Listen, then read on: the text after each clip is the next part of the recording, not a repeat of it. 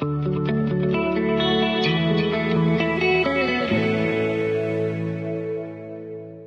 to Pagecast at Kingsmead Book Fair, proudly brought to you by Jonathan Ball Publishers. I'm Bumi, and I have the pleasure of chatting with Refiloe Moahloli regarding her plethora of best-selling children's books.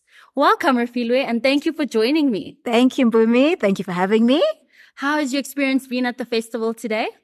Yeah, it's been really great for me, and I've been coming here for a couple of years now. Okay. But this is honestly the best that I've experienced. And I don't know if it has everything to do with the weather, but I know the weather has quite a bit to do with it. I mean, it's a warm Kingsmead, and there's a lot of people, and it's been great just connecting.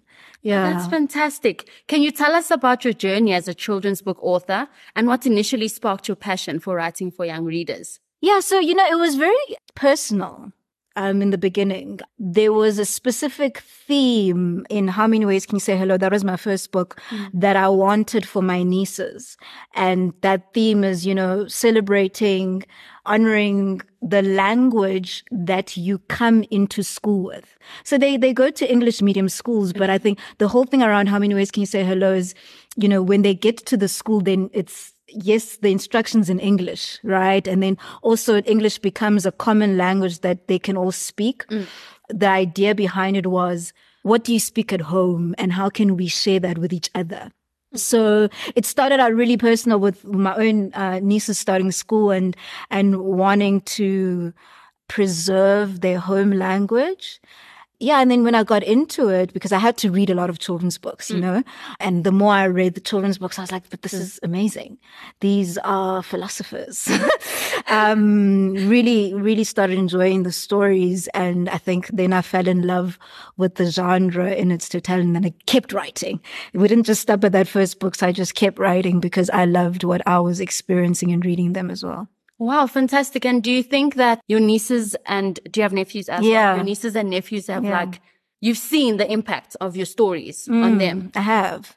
Oh, that's fantastic. I have. And it's actually quite a rewarding thing to reflect on. It doesn't just stop at them as well. I think it started with them, and then there's so many extended nieces and nephews right now. I like to call myself Rakgadi wa bana. Like I'm the aunt for all the children now. But it is quite beautiful, rewarding, to see the impact of the stories, not just on the kids, but the parents as well, because it's for all of us. We all, as adults, we carry an inner child within us. I see how the parents also connect to the stories, and that's a family book. Yes. With family themes. A lot of themes are for the family. So it's great conversation tools for parents. I feel like, when you said you are Rakgadi Bangwana, am I saying it correctly? Rakgadi wa bana, yeah. Wabana. Yeah. It just reminds me in my head, I was literally thinking of Auntie Refiloe. Everyone probably calls you that. Yeah, sometimes prompted by their parents.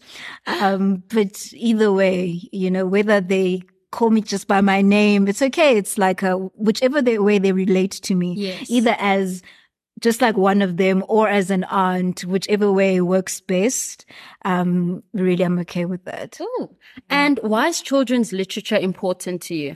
I mean, recently we saw the latest Pearls report that says that 81% of grade 4 learners are not able to read for comprehension. Yeah, which is, it's when you get into the depths of what that means, it's heartbreaking. And also now, and this is a new experience, okay, that I'm sharing now for this podcast. I recently read a book, it was an extract of a book in isiXhosa. Okay. And what was different, isiXhosa is my home language, okay? I can speak it fluently, I can understand it fluently. What I didn't do was actually learn the language in school. Therefore, I didn't read literature growing up, and whatever words that I know and can recognize was a lot of slang. So it's when I started getting my own books translated that I was engaging more with the language, but there's still a lot for me to learn. Yes. So I read an extract actually by it's a book that she's just translated, and it was interesting. I read it and I know the words, like I'm reading and I can see the words, I understand the words.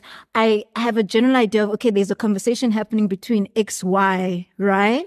But at the end of that extract, I felt like, okay, I just wanted more context. After the isiXhosa extract, I read the English and same extract, but I didn't feel like I needed more context after reading it. After reading the English of the isiXhosa I just read, I was like, oh, okay, so many other things are coming together. And that is reading for comprehension. And you see, so I moved, and this is like in the past couple of days. So I moved from even understanding what reading for comprehension means. Like, like I've heard people talk about reading for meaning and all of that. And there was a point that's, what does that mean exactly? When you say reading for meaning? But I think it's what I experienced where as individuals, you can read the words and then you recognize the words and then you're able to pisnyana. Yes. But the context that I was able to understand it when I read it in English versus, because that's a language that I've always read in English, right? I'm very familiar with the vocabulary. The context I was able to get reading that same extract in English versus isiXhosa, which language-wise, I mean, if someone speaks to me, I know exactly what's going on, but reading it is different, right? Yeah. But language-wise, I don't have as much, I'm not as strong as I am in English because that's the language I've always read in. It was completely different. And now I understand what reading for comprehension means. Whereas when I read in isiXhosa, I felt like I needed more from the book to get what was going on. In English, I knew so much that I could have already created the world in my head. So you see, that's quite complex. No, absolutely. It's quite complex. And I'm 35 years old. So if you have a child who is struggling with reading for comprehension, and I'm assuming obviously that stat is probably with regards to English. I don't know if it's just English or all languages, but if you have a child who's having that issue, then that is obviously like a stumbling block as they're growing up, particularly if it's a certain language that they're struggling with. So, I mean, you asked me, I took a long route to get to answering you. It's very important, children's literature, and I think the more relatable it is, it makes it more important because then it's easier for the child to build the context themselves. So whether it's relatable via language or relatable via content, all of those things make a big difference. So the other thing about that story that I'm talking about was it's like a fantasy story, right? So imagine I'm reading a fantasy scene in isiXhosa. Do you see what I mean about context? So when I was reading it, I saw the part about, okay, she went underwater, like a child went underwater. But there'll even be some terms that like maybe I'm not familiar with because now 100%. It's fantasy. That's content. That's reading for comprehension. So the more relatable when a child can recognize, oh, this is happening. I know this in my life and all of that makes the comprehension easier. So imagine a child reading a story from overseas that is talking about snow. Yes. Do you get what I'm saying? Yeah. The comprehension will be more difficult. So the more relatable, the easier it is for the kids to create context while they're reading. And it's not just understanding what this word means. Because as they read, we create the world in our heads. Yes. So if they can do that, that's reading for comprehension. Sure. I feel like, Refiloe, you can like unpack this for hours. I do feel the same as well. And it's a recent understanding because I went through it myself with my own home language, mind you. But why? Because I didn't read literature in my home language up until I was like, a couple of years as an adult. Sure. So that is a whole nother conversation on its own. Yeah. Wow. Thank you.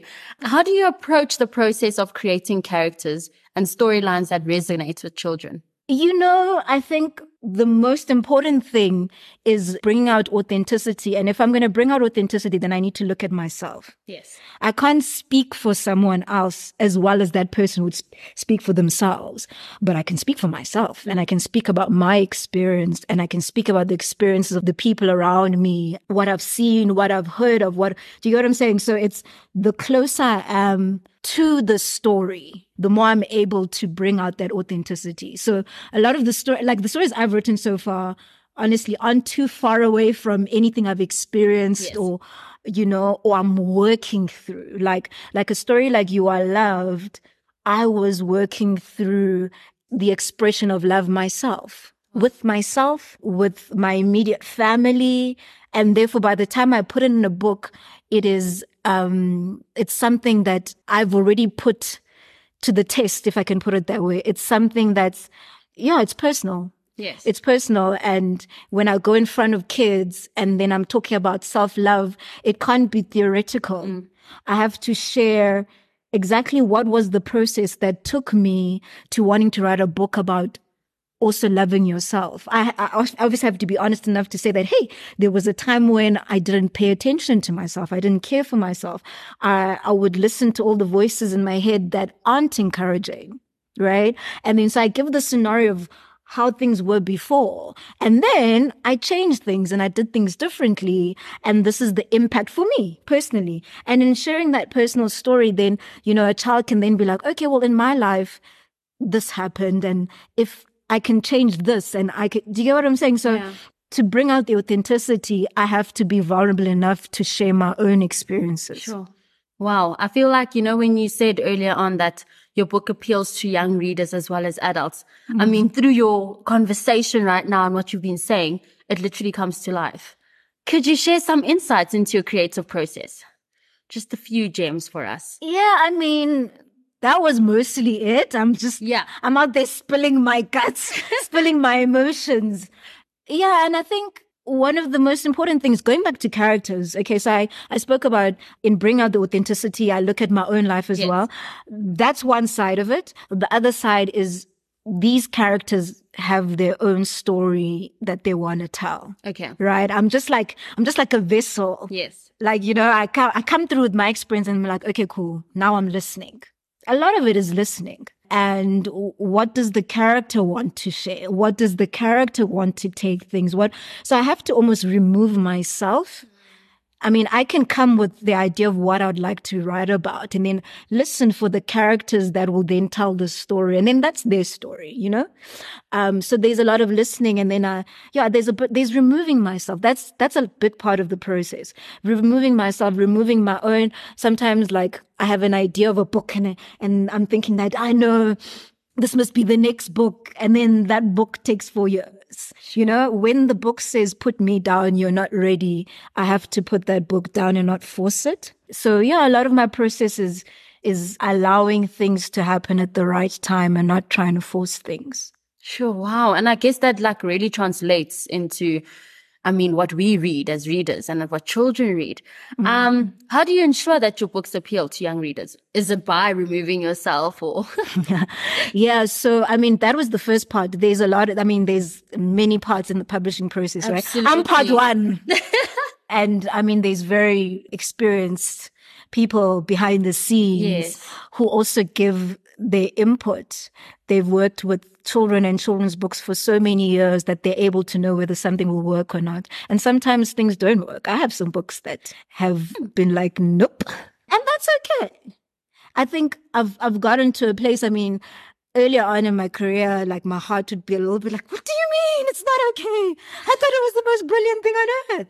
But all writers, I wouldn't submit it if I didn't think it was great. Why would? 100%. Do you get what I'm saying? Yes. So, but that's also the point. I am so in it. That whole can't see the wood for the trees. That's a big thing with any artistry.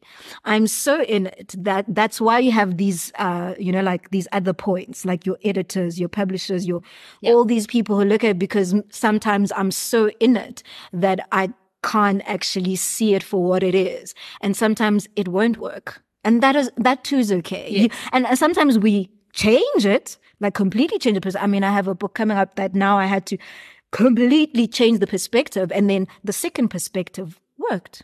Wow. Right? So the theme stays. Yes. It's just about how you execute that. Sometimes you execute in a way that doesn't work, and sometimes you have to really, really work hard until it does work. And sometimes you try and you try and you try, and then eventually it's like, you know what?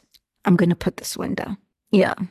Wow. Thank you so much for like such lengthy and wholesome answers, As an author, what message or values do you aim to convey through your books? And how do you use storytelling as a means of promoting positive values and inspiring young readers? Yeah, I wonder if I can pick one theme.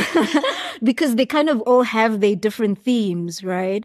But one big value I can share that maybe comes out in some way in all of them, because it's a big value for me, is about truth, being true to self, authenticity. You'll hear I'll use these words a lot because all of it is about being true to self.